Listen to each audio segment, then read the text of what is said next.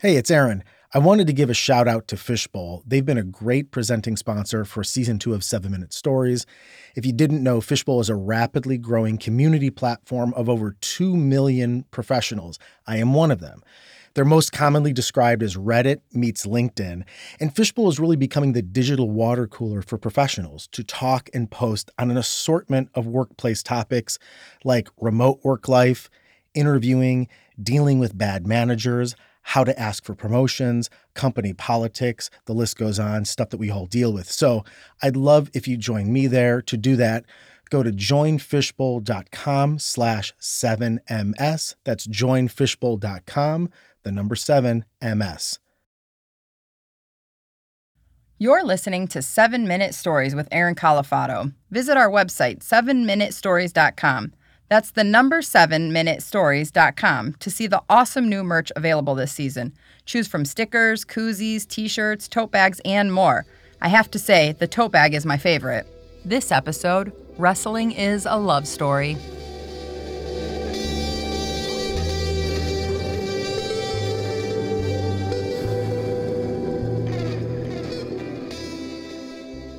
I actually changed the title of this story because of a pro wrestler.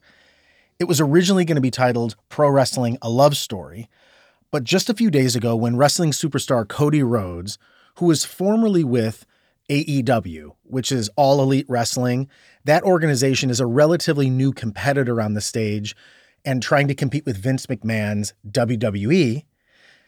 Cody Rhodes really helped AEW come to fruition and popularity. And in this very controversial move, he leaves AEW and then he debuts again, because he was with WWE before that, but he debuts at WrestleMania just a couple days ago, and he has this amazing entrance, incredible match. He wins, and then after his match, he tweets out this phrase, "Wrestling is a love story."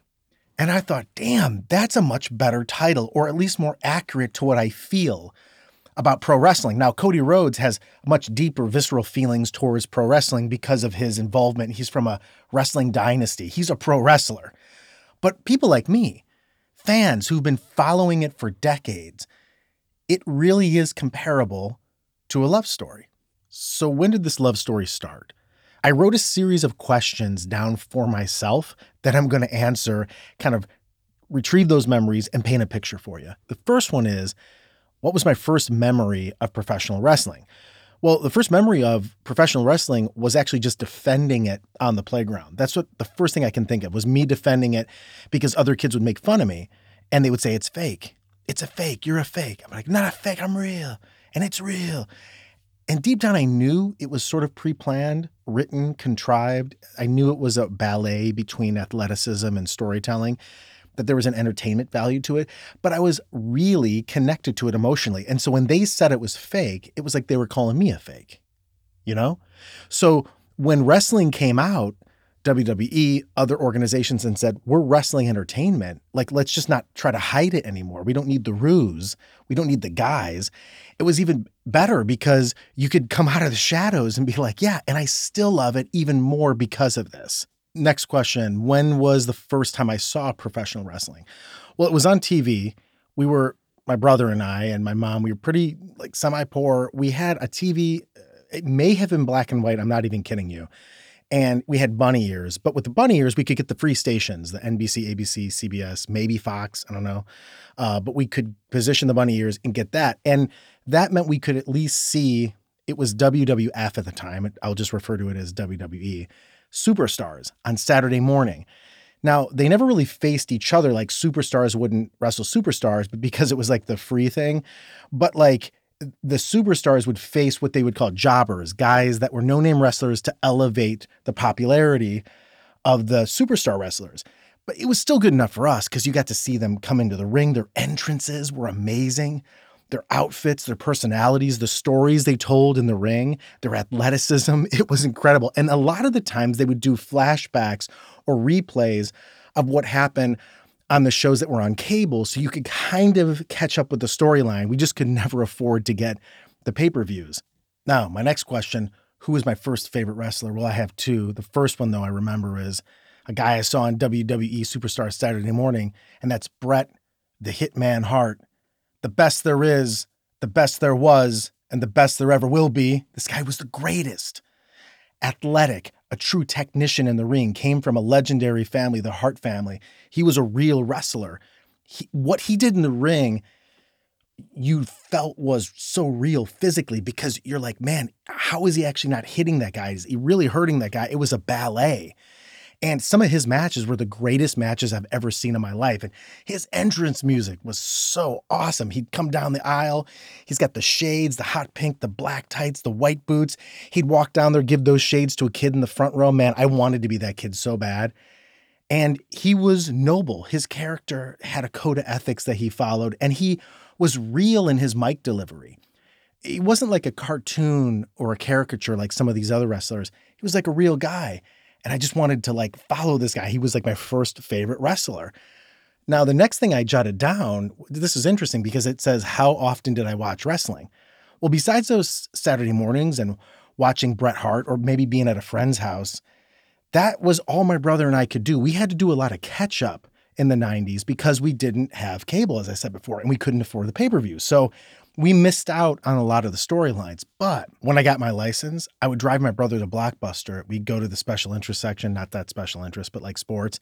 And there were dozens of VHS tapes from all the WWE pay-per-views for like 25 years, from like WrestleMania 1 till current time. And for years, my brother and I would rent these and watch these every single weekend and get caught up on like 20 years of history. It was unreal. Sometimes Blockbuster didn't have the videos because they were so popular and there wasn't like an Amazon at the time. So we would call video stores that were within an hour radius, see if they had the one we wanted, and we would drive there, get it, watch it that weekend and drive it back.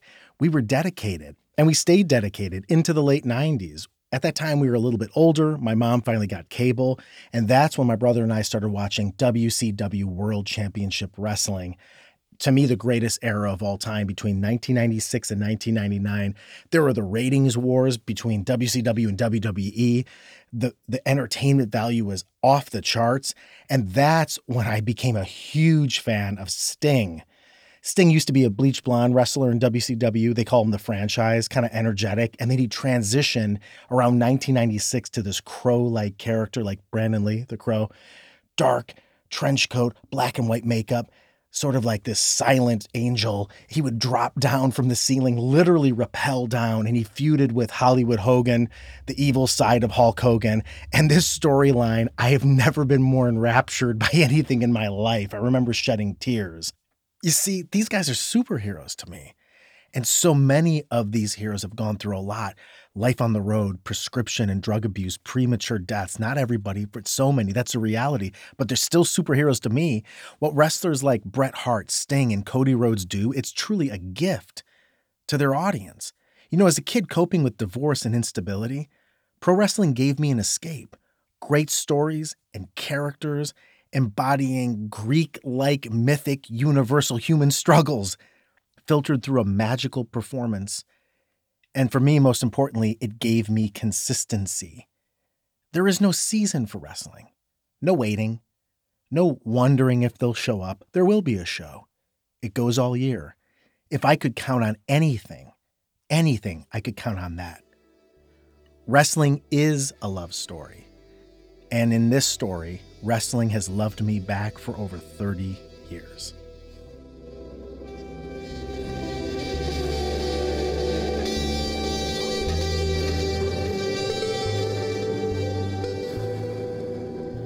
Seven Minute Stories is created and performed by Aaron Califato.